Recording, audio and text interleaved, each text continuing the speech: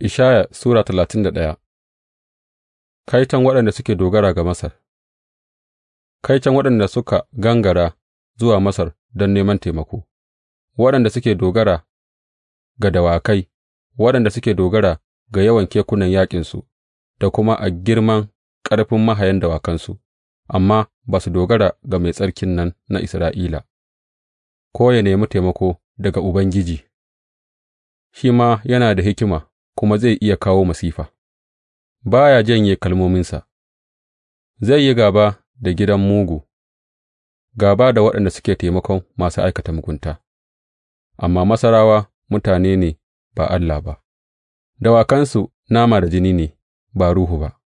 Sa'ad da Ubangiji ya miƙa hannunsa, shi da yake taimako zai yi tuntuɓe, shi da ake taimaka zai fāɗi, dukansu biyu za su hallaka tare. Ga abin da Ubangiji ya faɗa mini, kamar yadda zaki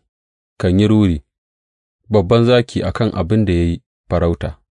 kuma ko da yake dukan ƙungiyar makiyaya sun taru wuri ɗaya a kansa, ba zai jijjigu ta wurin ihunsu ba, ko ya damu da kiraye kirayensu, ta haka Ubangiji Maɗaukaki zai sauka don yă yi yaƙi a kan Dutsen Sihiyona da kuma a kan ƙwanƙolinsa.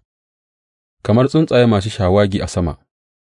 haka Ubangiji Maɗaukaki zai kiyaye Urushalima, zai kāre ta ya kuma fanshe ta,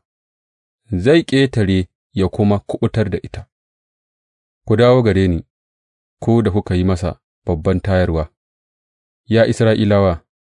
gama a wannan rana kowannenku zai ƙi gumakan azurfa da zinariya da hannuwanku masu zunubi suka yi.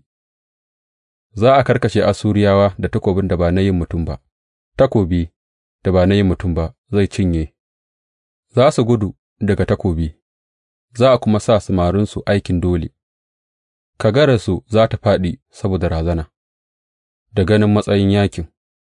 shugabannin yaƙinsu za su firgita, in ji Ubangiji, wanda wutarsa tana a Sihiyona, wanda matoyarsa tana a Urushalima.